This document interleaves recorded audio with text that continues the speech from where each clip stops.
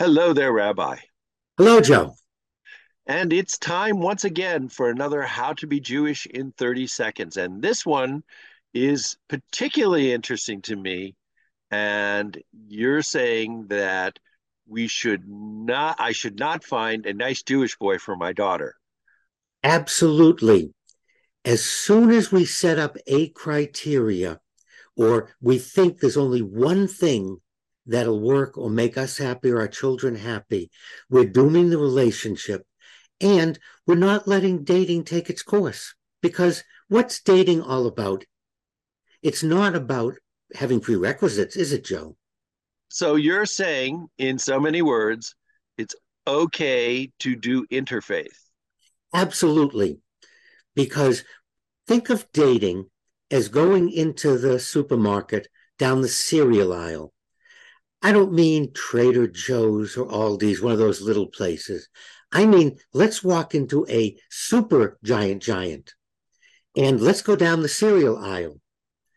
There are innumerable boxes of cereal. Each one has different amounts of sugar, different amounts of grains, different grains. They're all different.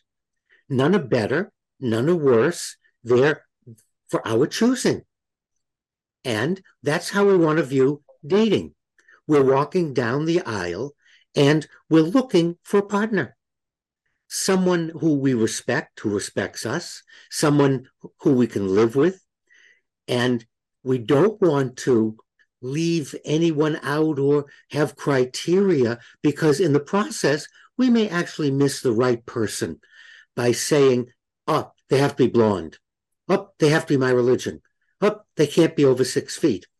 Right away, you're going to miss some of the best cereal in the aisle if you say, I'm not going to buy cereal that comes in a red box. You would never do that.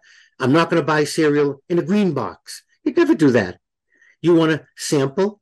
You might be able to look at the ingredients and make a decision. That would be helpful. You make a decision, you realize certain personality types aren't compatible with you.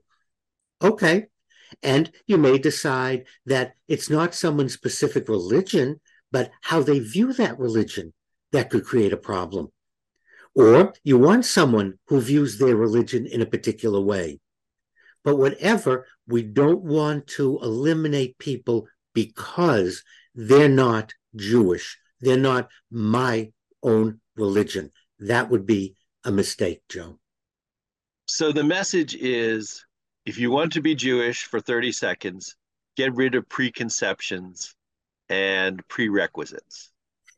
Absolutely. And let's see how you feel about the person and how the relationship develops. And is it right for you? Well, I'm not going to exclude the possibility that there are other rabbis out there, but as far as I know, you're the one for me, Rabbi. Thank you so much, as always, for your wisdom. And I think a lot of our viewers and listeners would agree with you, Joe, that I am the rabbi for them.